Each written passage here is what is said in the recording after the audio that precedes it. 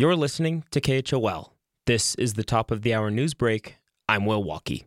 The Teton County Board of Commissioners and Jackson Town Council had a long conversation about one of its most controversial affordable housing programs during a joint meeting Monday. The Housing Preservation Program, which provides financial assistance for locals purchasing real estate in exchange for permanent deed restrictions on the properties, has doled out over $600,000 to 19 households in about a year. Plenty of public commenters expressed concerns over just how much the housing department is paying per each deed restriction conversion, which is tens of thousands of dollars per unit. Others are opposed to just the concept of local investments in affordable housing. But County Commissioner Mark Barron says it's pretty clear that the community wants to see solutions to the current crunch on local workers, and it wants the government's help. We have had, just for the audience, 4 or 5 SPET initiatives for housing-specific affordable housing projects. That's your sales tax money that have been taxpayer approved since we started the housing program in 2001. So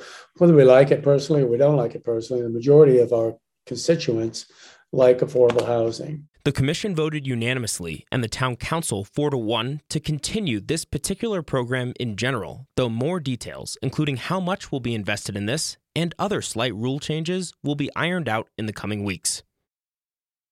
Chronic wasting disease was discovered in another Wyoming hunting area, according to a state Game and Fish Department press release. The sample was collected from a mule deer in the Pinedale area. Over 3/4 of the land area in the Cowboy State has now seen at least one CWD-positive animal. CWD is always fatal and spreads from animals making close contact with each other, usually in the winter, and wildlife managers worry its spread could be detrimental to local elk herds in Jackson Hole. More information about chronic wasting disease testing, transmission, and regulations is available through the Game and Fish website.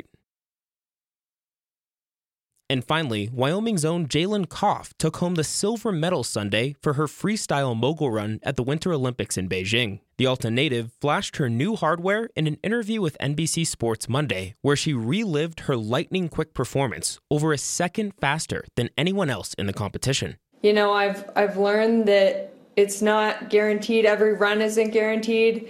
Every round at this event was not guaranteed. And so for me, I just wanted to go out and put it all out there every single run. And that's exactly what I did. To get to her first career podium, Koff overcame disappointment in 2018 in Pyeongchang and multiple injury recoveries. Both of her parents were also accomplished mogul skiers, and her family and friends gathered at the Teutonia Club in Idaho to watch the run and make an appearance on national TV. Koff is the first female American mogul skier to win an Olympic medal since 2014. For more in-depth reporting from KHOL, be sure to check out our weekly podcast, Jackson Unpacked, available now on Apple, Spotify, or wherever you listen. Will Walkie, KHOL News.